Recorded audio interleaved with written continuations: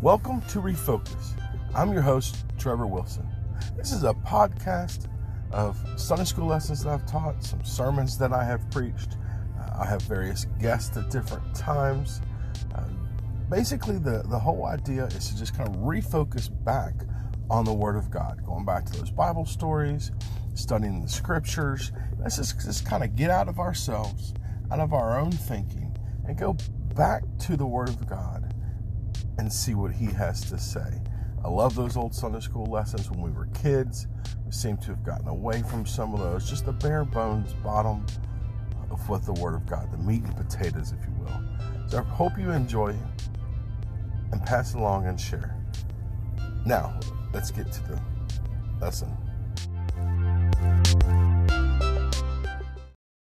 Hello once again, Steve Wilson here, continuing our journey through the book of Matthew. We have now progressed to chapter 21. I hope you've been following along. I hope that you are enjoying this more than anything, though. I hope you're getting something out of it.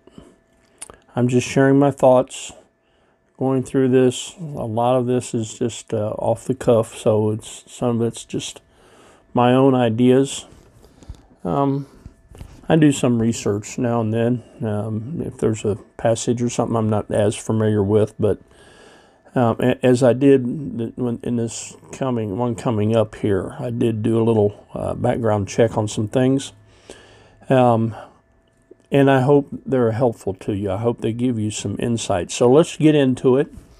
Chapter 21, Jesus now is continuing his journey toward Jerusalem. We're coming down to the what they call the Passion Week. When he comes into Jerusalem and the triumphal entry and all that, all the events of that week that culminates then in him going to the cross. So let's just kind of read through it and see what happens. And when they drew nigh unto Jerusalem, now we're talking about Jesus and his disciples, they drew nigh unto Jerusalem and were come to Bethpage, unto the Mount of Olives. Then sent Jesus 2 disciples. Now, before I talk about what the 2 disciples did, just kind of get a picture here. The world of Jesus was a much smaller world. Most of their travel was done on foot. They just walked wherever they were going. Sometimes they might have an animal of some sort to ride on or a chariot to ride in, but by and large, people had to walk to get from place to place. So cities that they talk about here, like Jerusalem and Bethpage, were not that far apart. I think of my what I call my hometown, the place where all my family is from, Russell Springs. The next closest town is Jamestown. It says it's 8 miles away.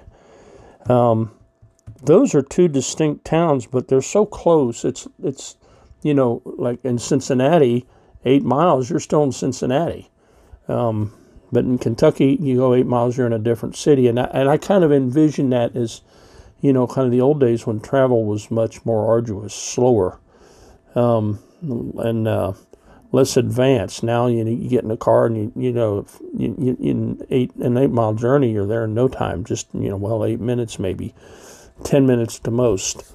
But 8 miles on foot is a pretty long time. So that's kind of the way it was. These towns were not that far apart. Bethpage, like today, we might look at that and it's a suburb of Jerusalem. It's just not that far away. But in that day and age, it was a little further because they had to walk everywhere they went. So it was a smaller world. And they were come to Bethpage under the Mount of Olives. Then sent Jesus 2 disciples, saying unto them, Go into the village over against you, and straightway you shall find an ass tied, and a colt with her. Loose them, and bring them unto me. Now, if you look in the parallel accounts of this, where Jesus is going into Jerusalem, you go into Mark and Luke, both of them talk about the same event. But curiously, both of them only mention one animal, the colt. They don't mention the ass and the colt, the mother and the offspring.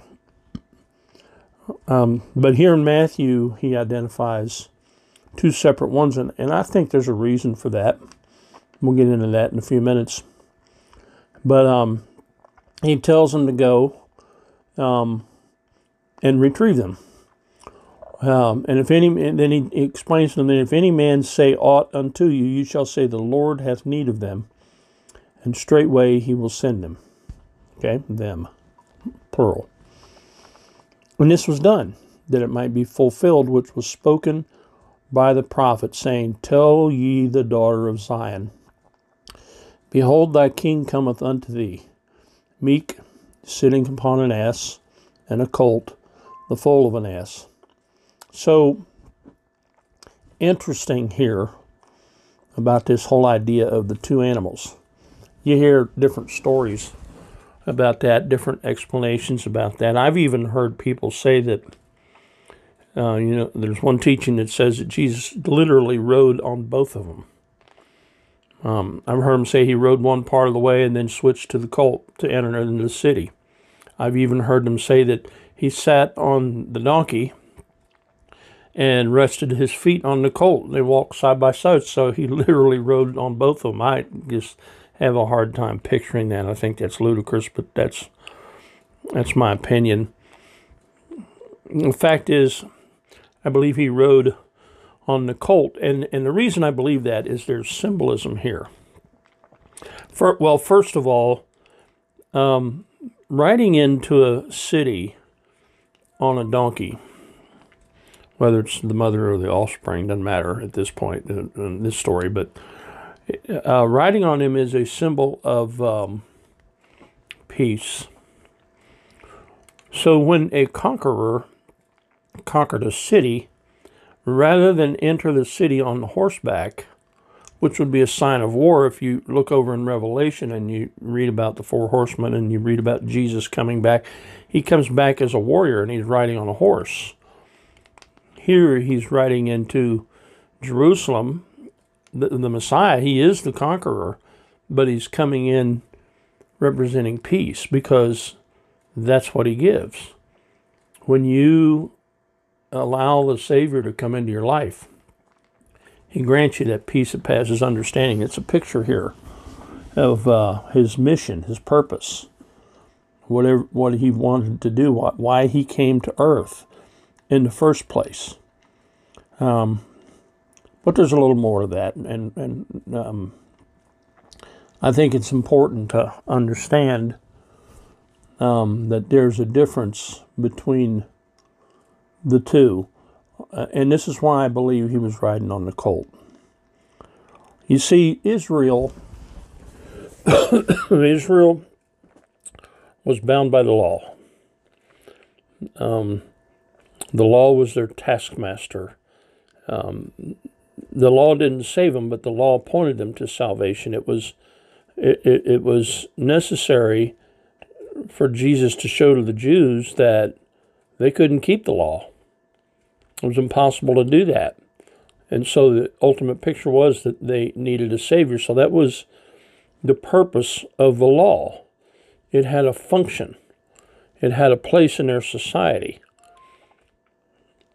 When we look at the Bible, it's divided into the Old Testament and the New Testament. The Old Testament, of course, speaks to the law, describes its function and its application and its purpose. That's how we learn about the law and how we learn about the nation Israel.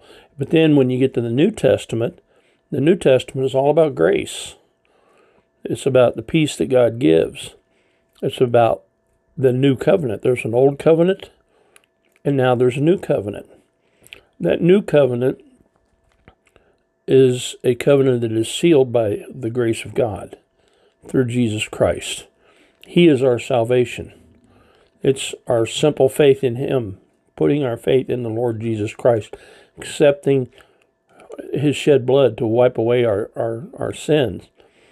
That gives us that peace. And so I think there's symbolism here that Jesus is coming into Jerusalem, and he is showing them by this symbol, riding on this colt, that he comes in peace, but he comes by grace. But there's a new covenant. The old covenant is done away with. There's a new covenant now. There's the Old Testament, there's the New Testament. There's a change that's taken place here. And there's a symbol here that shows us that. Very few people, I don't know that I've ever heard anybody preach on that, to be honest with you. But I believe that's what's being represented. It's a picture of what Christ has done and the age of grace in which we now live. And he's trying, because bear in mind, they've still got this idea that the Messiah is going to come and deliver them from Roman rule. We'll talk about that in a minute. And so he's trying to show them that that's not the Savior that he is.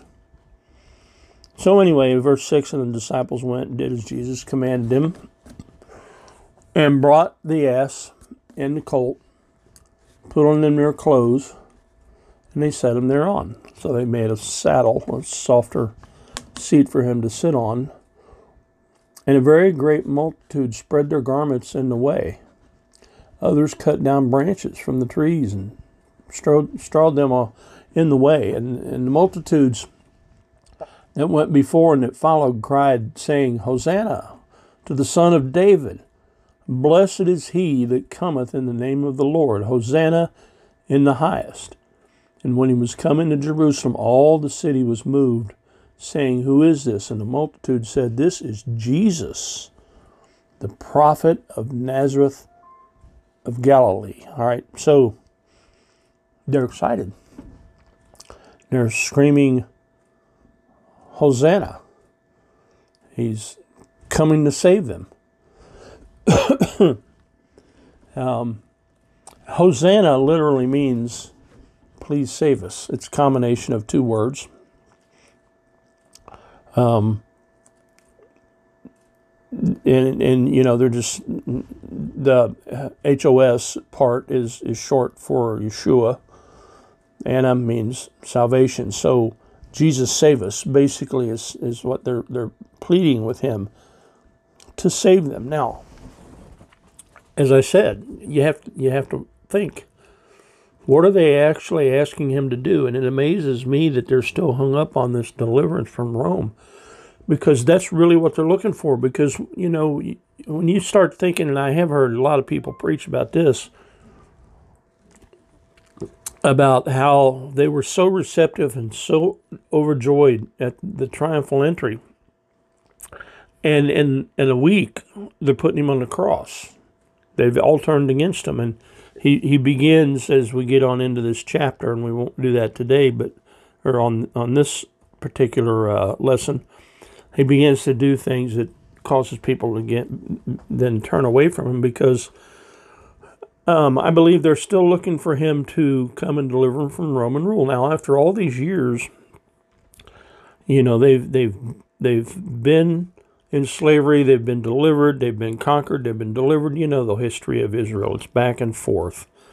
You know, conquered, delivered, conquered, delivered, conquered, delivered. It's this vicious cycle that they've been in for all of this time. And yet, and they've been taught that Jesus the Messiah is coming to deliver them once and for all.